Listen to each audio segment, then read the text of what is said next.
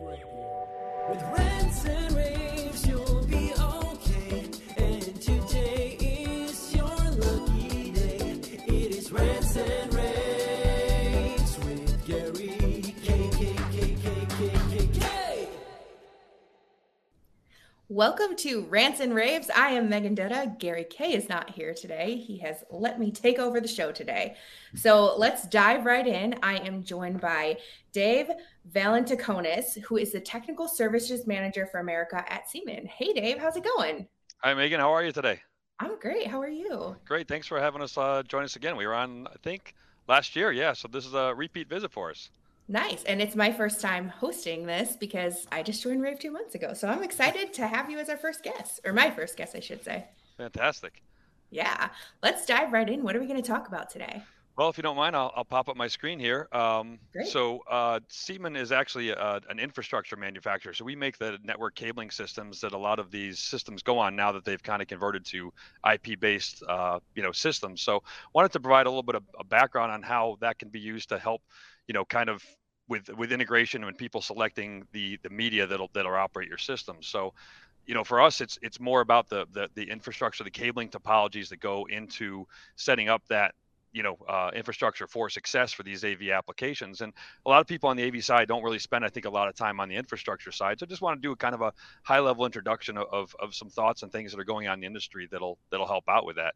So, for starters, just to get some reference terminology in place, there is some language that kind of standards reference when you're talking about the infrastructure. And the first is, in terms of how this infrastructure is actually set up. And what it is it's comprised, the cabling itself between your switch and your video devices are actually comprised of what we refer to as the permanent link, which is the part of the cabling that's designed to kind of stay in place over the life of the system, and as well as the patch cords that go on each end. And when you add the patch cords to the permanent link, you get the overall structured cabling channel. And there's some distances associated with that, the maximum channel distance being 100 meters, simply because it's designed so that applications can operate knowing that's the limit and what they can expect from a performance aspect. So for most people who are installing structured cabling to support these AV applications, it's typically a 2-connector model, simply a patch panel in the telecommunications room that use a patch cord to connect to the switch. And at the other end, kind of out at the device end, which we refer to as the work area, there's usually a telecommunications outlet that connects the patch cord to that end device.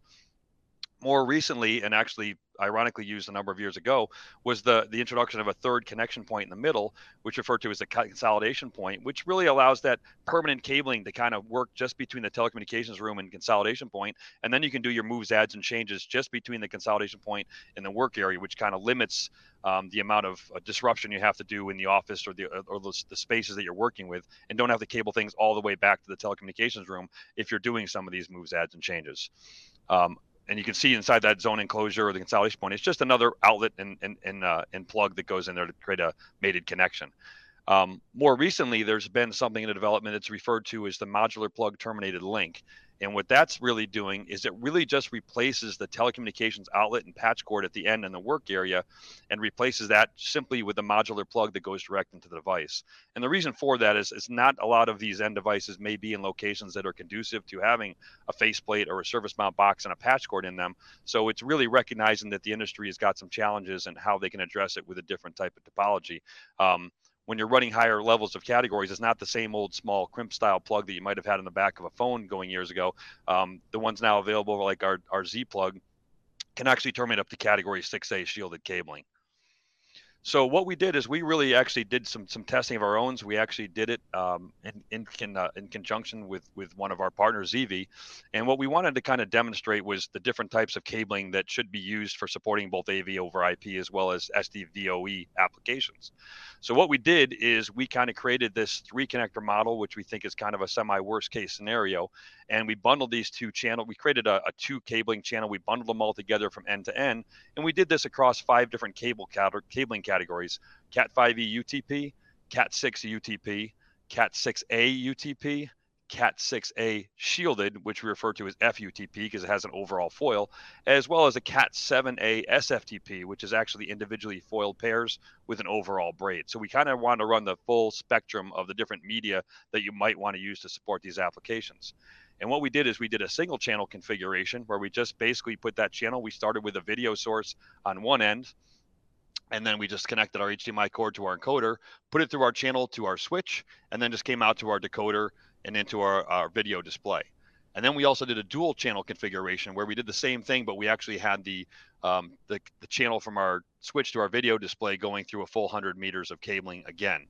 So what we found from this really is that if you're thinking about running voice over IP, which is essentially a 1 gigabit per second signal, you're fine with any of these kind of configurations. But when you go to an SDVoE platform or platforms that require a higher speed above 1 gigabit, specifically with SDVoE, it's more of a 10 gigabit application. That's where you start to find the breakdown between some of the lower cabling categories like Cat 5e and 6 and the dual channel configurations, because there's too much crosstalk between the both cables when they run together. So what we were trying to illustrate here is when you're really thinking about higher speed video applications like SDVoE, you really need to think about category 6A or higher cabling systems to support those applications. Additionally, just to keep in mind for people that are installing the infrastructure to support these is that in some cases it might not be today, but it might be in the future, or for some other IP applications, a lot of these end devices are being remotely powered by the switches. And there's been a lot of development in the last 4 years where you can now have up to almost just over 70 watts at the end device. But what happens is when you're actually introducing power over your infrastructure cabling, you do have some heat buildup and that you have to manage, and that's typically managed through bundle sizes. But what we're talking about here is there's some mitigation recommendations that are out there. One of them is to use category 6A or higher performing cables because they have a larger gauges of copper in there, so they can handle that heat load better. And also the shield on shielded cablings does also a great job of mitigating the heat between adjacent cables. So in general, if we had some mitigation recommendations, we just say, look, use smaller bundles if you can. For example, there's if you took a 90 cable bundle, broke it down into 3 bundles of 30, it reduces the heat on those center cables by 25%. If you add a little space between them, like a 1-inch separation, it reduces it even more.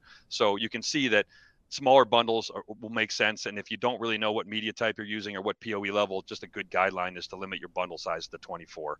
And then finally, to consider the fact that in these places where this infrastructure is run, not only cabling, but the connectivity that's used there are often going to be in plenum spaces. So you're going to want to make sure the products that you're using are for use specifically and certified for use in plenum spaces.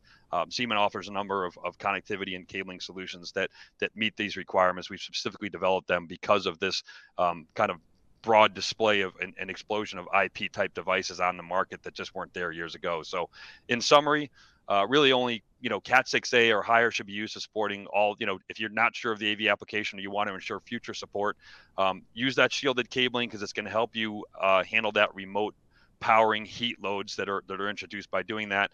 There are some different cabling topologies you can deploy, including the modular plug terminated link if you have some challenges where they're mounted. And finally, to keep in mind that not every cable should be installed just for its intended application, but really designed to support pretty much any application that could be used for, whether it be an IP device or an actual 10G base T signal for your Ethernet communication. So really selecting an infrastructure to support all those would work best. So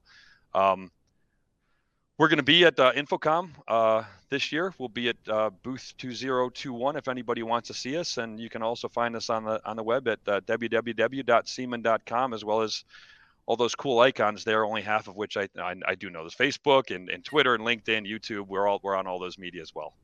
That's pretty much the best booth number, right? Easy to remember. How could you forget that? So awesome.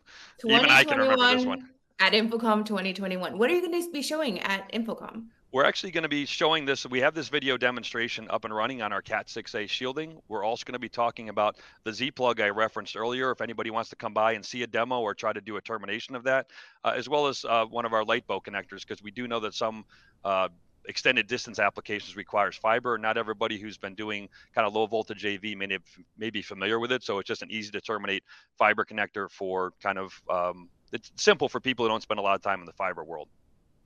Very cool. I can't wait to see it at the show. Yeah, it's going to be great. We're looking forward to it. So let's give your website one more time so people can get more information. Sure. It's www.siemon.com. And we'll see you at InfoComm in booth 2021. Sounds great. Thanks so much. Rave Radio with Rants and